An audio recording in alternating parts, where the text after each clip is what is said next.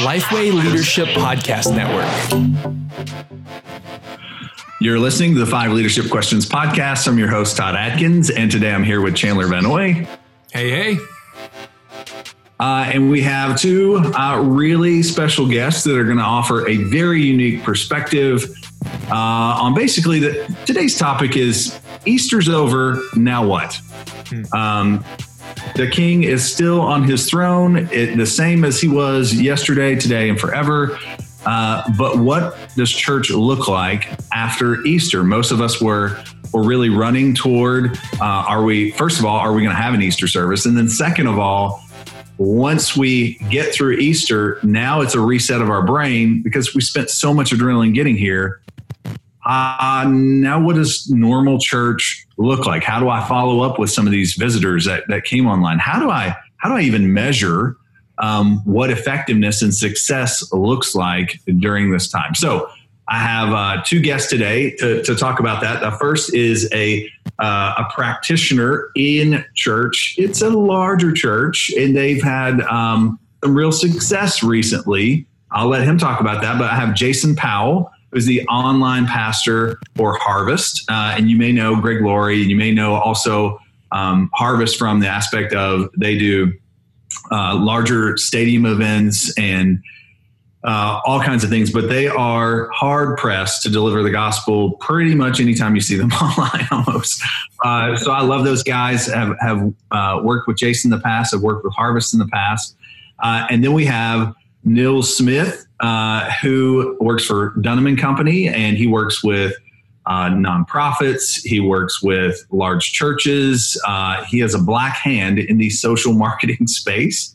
And I say that in a good way, a very good way, meaning this is a guy who knows, you guys know I'm a nerd. Here's a fellow nerd. In God we trust. Everyone else must bring data. He is my brother in that. We have spent days wandering in foreign lands, which we will not mention so that we can go back to those foreign lands.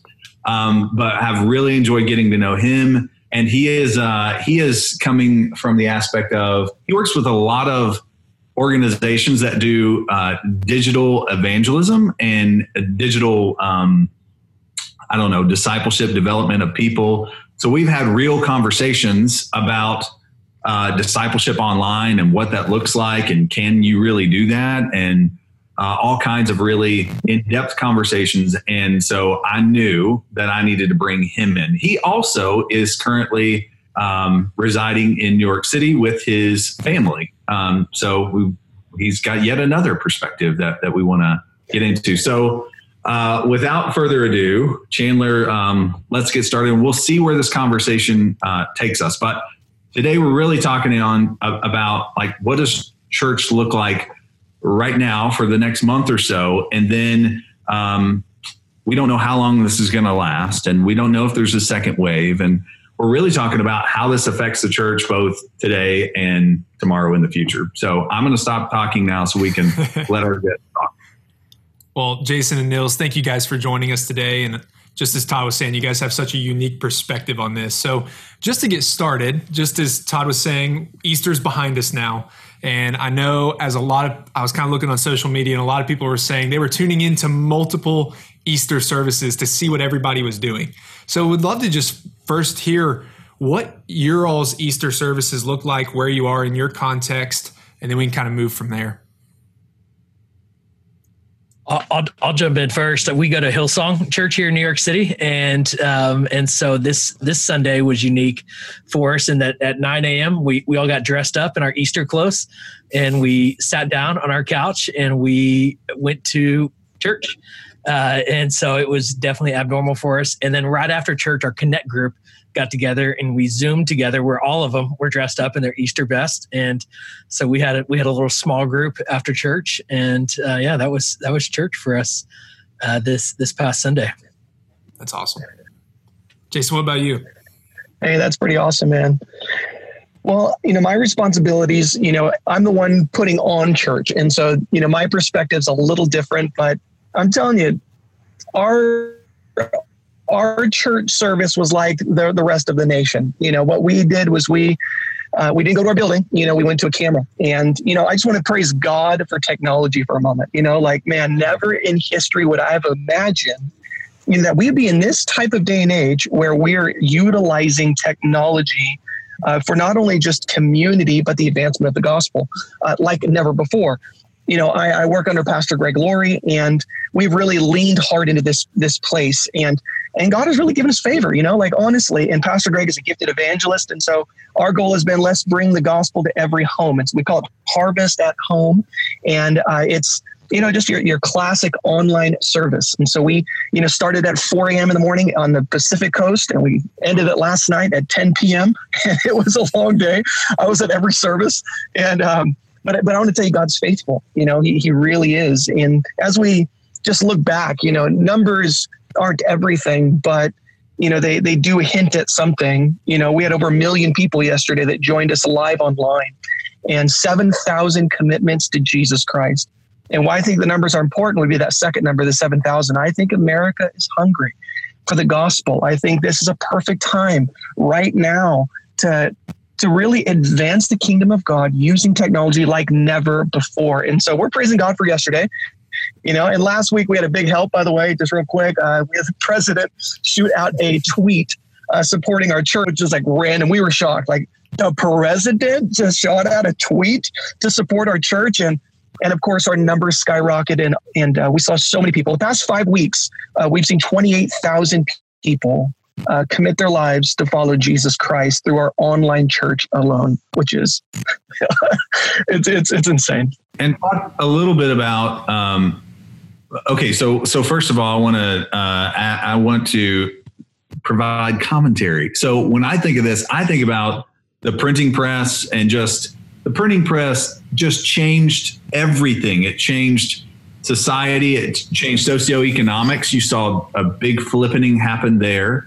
You saw governments being toppled, all these things. But the big thing that you saw is a massive growth in the gospel. The same printing press, exact same printing press, in fact, that was used to print indulgences, could now print Bibles. And so it's fascinating to think of this could be an amazing opportunity, a wake-up call for churches to become more savvy at using digital means of reaching people, because this is where people are. I mean, statistically, everybody wakes up each morning and looks at their phone, and everybody goes to sleep. Right before they go to sleep, they look at their phone, statistically.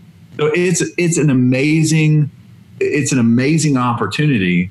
But the real question is, how do churches take those numbers? And we'll talk about numbers a little bit later, because I got fellow nerds here to talk about, hey, what does streams mean versus views versus this, that? Like, what should we be measuring at this time? It's easy to measure butts and seats of the church, but how do I measure attendance now? How do I make sure I don't give a false positive? But before we get there, I do want to ask, Jason, how are you guys following up with those people? And what does that look like? How are you making high tech, high touch? I like that. High tech, high touch. Well, thankfully, Harvest Christian Fellowship is known for crusade evangelism. Pastor Greg Laurie was kind of like our generation Billy Graham. And so because this is his gift set and his calling, for 30 years, we've done large scale evangelism. So seeing large amounts of people come to faith is not necessarily something new to our ministry. This is just a new way that we're doing it. This is a new branch of the Harvest outreach. And so we're using the exact same follow-up we've used for 30 years in our crusade ministry, where if someone, in this opportunity clicks a banner and says, I would like to pray to receive Christ, when they fill out their information, we get their information, we immediately mail them a Bible. And so we always give these new believers a Bible. Pastor Greg has written the New Believers Bible. And so we mail them a Bible. We've also gotten a few different aspects in there. We've got something called correspondence. These are mail-in Bible studies that happen back and forth. We're leading them through almost like a discipleship Bible understanding. And so we've got, live real people that are mailing back and forth, and we give them an envelope with a stamp on it. And so this is a very classic way that we've done it. But then we've also around the world, we partner with other ministries to make multiple touches, whether it's email, text message, and we'll call every single person that has made a commitment to follow Jesus Christ. We'll call them for the first 3 weeks, and we'll talk to them on the phone, and we'll give them encouragement. And so we've got a very rigorous follow-up process that we've developed for 30 years to make sure that nobody falls between the cracks. We don't believe in just making converts. We believe in making disciples. And so we do to the best of our ability, to make that happen. Good deal. So Nils, how have you seen churches and missions organizations do this effectively? And, because you're exposed to places that people can't go to church any Sunday, because if they do, they're dead. So talk to us a little bit about that. Like, what can we learn from our brothers and sisters in Christ who can't go to church any Sunday?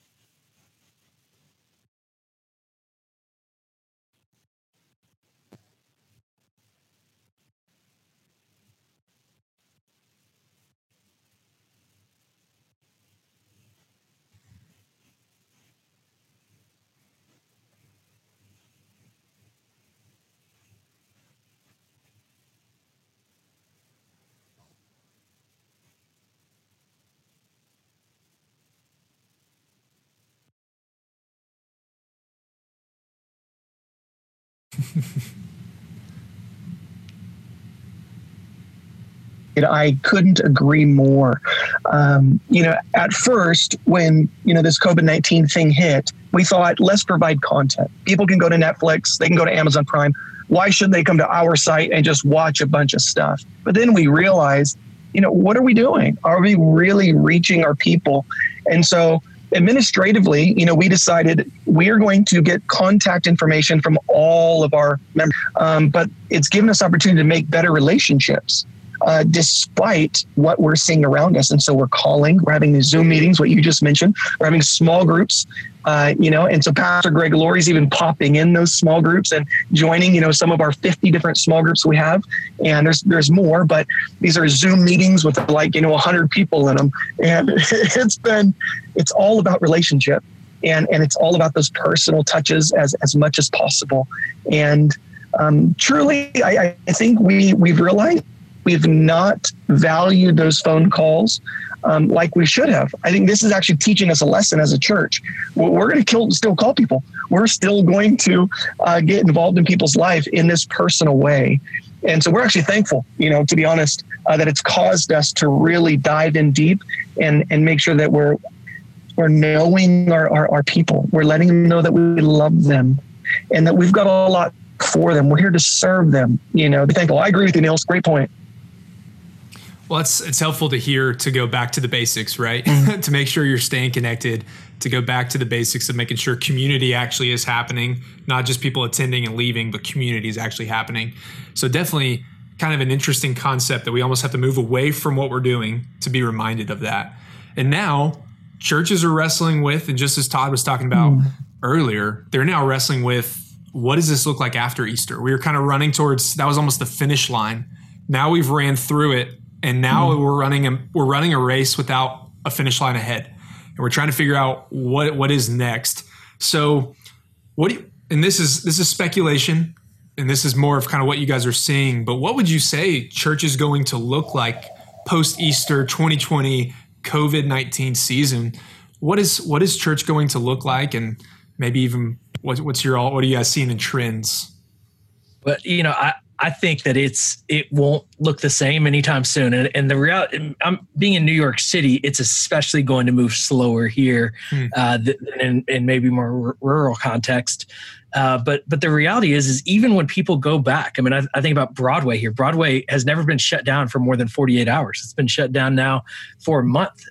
Now, people are going to be anxious going to a Broadway show, sitting next to people. I heard Mark Cuban talk about basketball games, that people are going to be anxious going into an arena. And I think church services are going to be very similar, that people need to be, and I'm a digital guy, but I miss hugs. I miss handshakes. I miss being face to face and worshiping in a room with other people.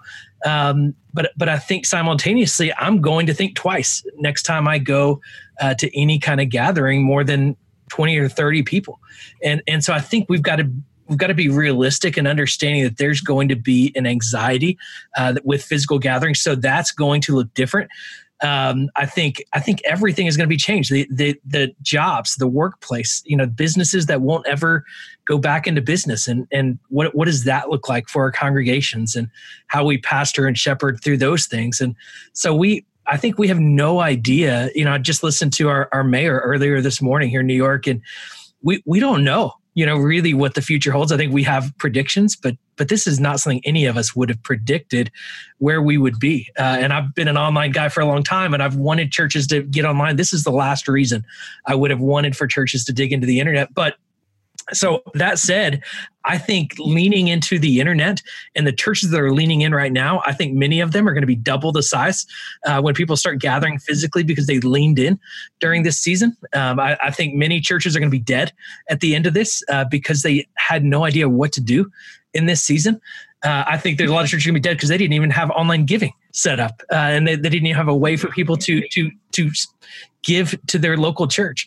And so it's going to be different. I think we don't know where this ends up. But I think at the end of the day, I believe that the churches that lean in right now are going to see long-term fruits. And I think the churches that lean in are going to learn how to engage culture in a new way that's going to carry on well beyond this. And I think it's going to be, our churches are not going to be an internet campus and a physical campus. It's going to be, we just do church online and in person, and it looks different. And I think we'll begin to see online just integrate into our lives in a more tangible way. I think workplaces are going to be that way. And I think church is going to be that way as well. It is fascinating to think about. We both get to work with churches of all different sizes, shapes, and my dad similarly is in a similar sized church as your dad's church. My dad's church is probably 100, 120 people. And just watching him shift toward, he's midweek service online. And you're just like, all right, we're having prayer meeting online, but it's not the kind of prayer meeting that the big churches are doing. It's prayer meeting. And so honestly, and I've said this on the podcast already a little bit, but I don't know that they are as affected because everybody knows everyone already. And we have a team member who we were just talking this morning about, different churches and giving, because I've heard from a few people, hey, my church is up, or my church is even or up on giving. And of course that is a concern, especially the larger the church and the larger number of staff, the larger the debt is, all those things. So it will be very interesting to see what happens moving forward. And, I'm one to think that, this is God's church, and it's his, and it's been his all along. And man, this was not, it may have caught us completely by surprise, but it didn't him. And it's still his church. And as pastors, we have a charge to keep and a bride to take care of and get ready. And I think as long as we're faithful to that end, then there are going to be some amazing stories that come out of this that, years from now or 10 years from now, there's going to be churches and ministries and people that come to know Christ during this. It's just going to be an amazing story. So I don't want to be overly optimistic about it because I know that, Nils, I agree with Nils. There will be some churches that don't make it through it. And I've even had conversations with guys with, large multi-site campuses. And it's just like, hey, what do we, can you help us process? Where do we go from here? And it's going to be very interesting. And I know I didn't say anything other than point out some things and say it's going to be interesting. So we are a multi-site church. We've got 6 different multi-sites. And so that definitely has caused, hardship, and financially we are down. This is a difficult time. My father-in-law has a church in LA. We're just outside of LA, and his church is doing okay. They're about 2,000 or so in size, but they're down in giving as well. But I just want to point out, Todd, you said something that I love. This is God's church. And if we could just take for a moment and just look at church history, this actually isn't new for the church. The church was born out of hardship. I think of Paul the Apostle, Philippians 1:12, I'll read it to you. Very impressive to me. I want you to know, brothers, that what has happened to me has really served to advance the gospel. Paul was in the Philippian jail and he's in isolation, and he goes, hey, I thought it was going to end here, but crazy enough, this has served to advance the gospel. And I think all along the way, we look at Rome burning. I think it was bittersweet to watch Rome burn, in the first century type, but out of it came a healthy church. And I think God is strengthening his bride. He's reaching more people. There is a sense of scare that is driving people to the gospel. We're seeing in our chat rooms floods of people really questioning life. What is it about? And death is, its reality. And God is no doubt using these things to strengthen his church and to reach the lost. And Nils, I like what you said. There'll be some churches that absolutely grow because they are leaning into technology and community. And there'll be some that die off. But ultimately, the church, big C, I think will grow like never before. It's happened under persecution. It's happened under hardship. It's happened with other plagues and other viruses. This is no different. And so I'm confident God will use us as a light in this dark time. And I want the pastor to be encouraged, honestly, that God has got their back. God cares more for your church than you do. And that takes a big burden off my shoulder. It really does.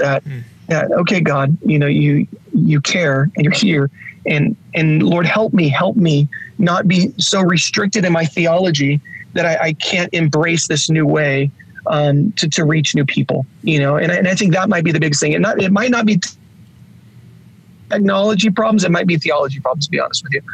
People are like, no, this is the only way to do church. It's not theology. Say that again.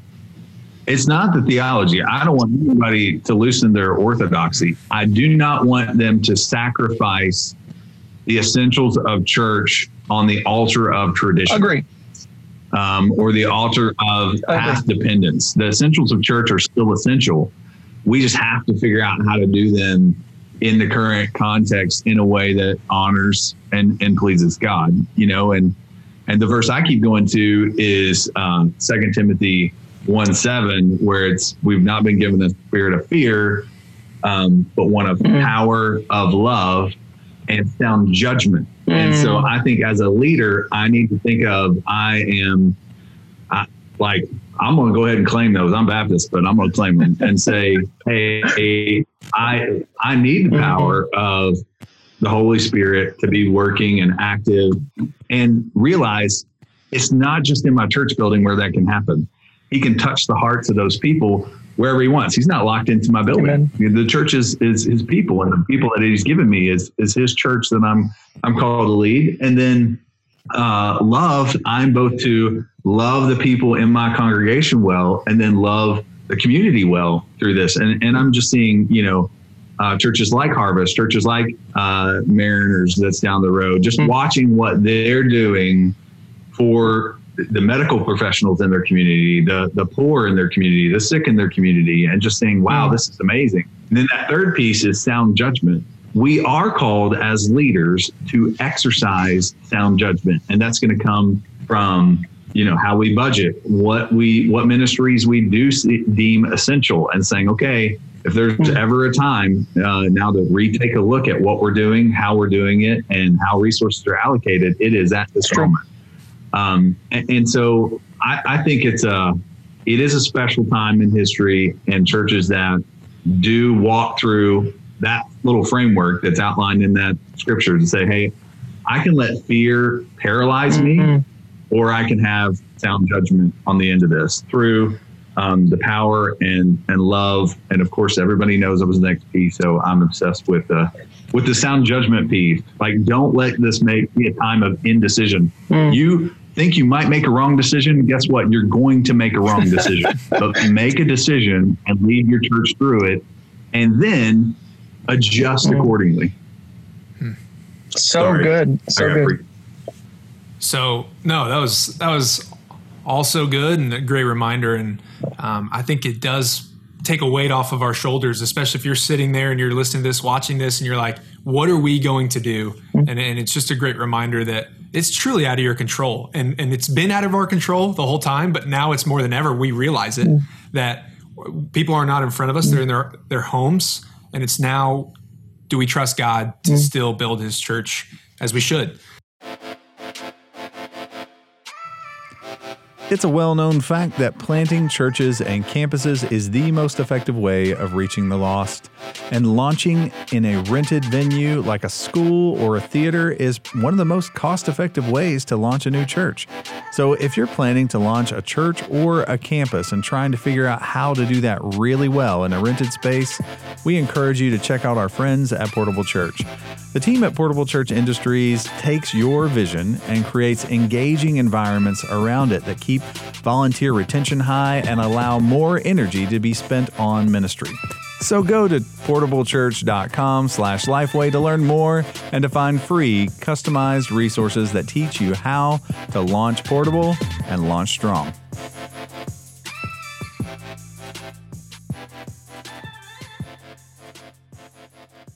So with that, just as we were talking about, Easter has come. What's next for the church?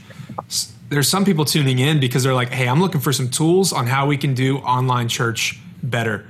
And you two are awesome in that area. So we just would love to hear from you. Talk to some churches who are trying to figure this out. What are some tools that they can use to better disciple their people online, to still gather their people together? What are some tools that you would share with those listening and watching?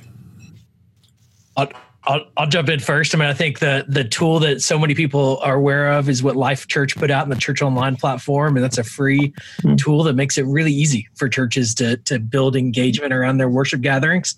I think the tool we're using right now, Zoom, is probably the most powerful tool that a church can use. And I think it costs something like $15 a month.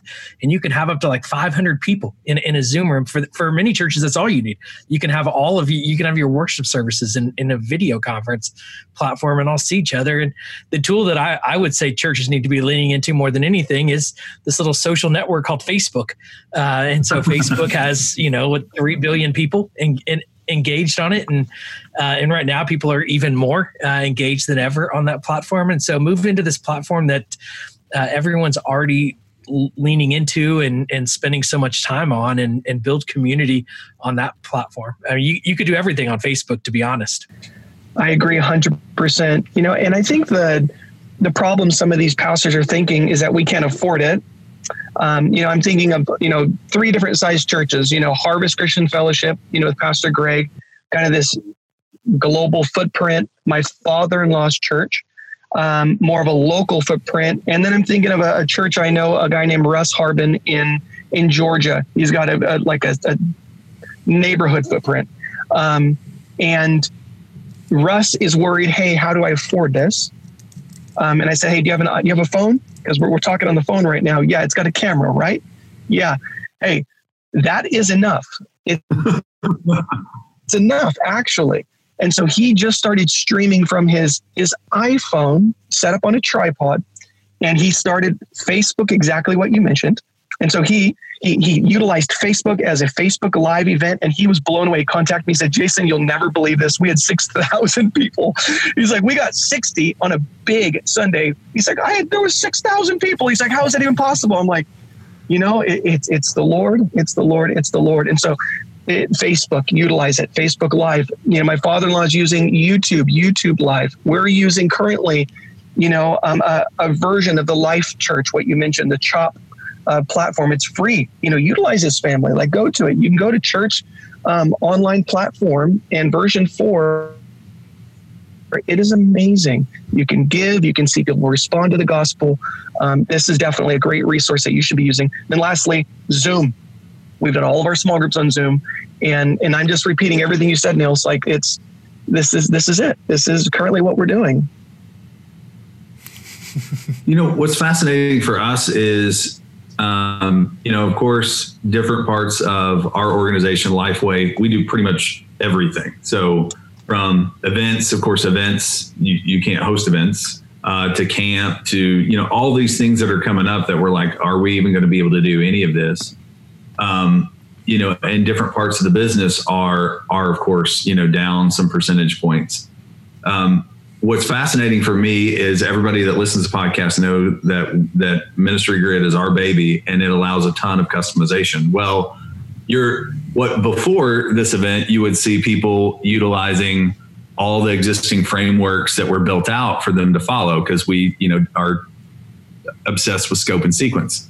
What you're finding now is a lot of people are just getting it for the customization, and they're saying, oh, you mean I can upload a video from my phone and assign it to groups? I can manage groups. I can, distribute my curriculum or PDFs or what, and see where it is and have people interact. So I'm really glad they're using the tool. I wish, but they're still buying it is the point. And because they see enough value in it where they're making that decision. But what's fascinating to me is just the way that it's being used is there's a flippening there. Whereas before, people would say they want customization, but they don't actually use it.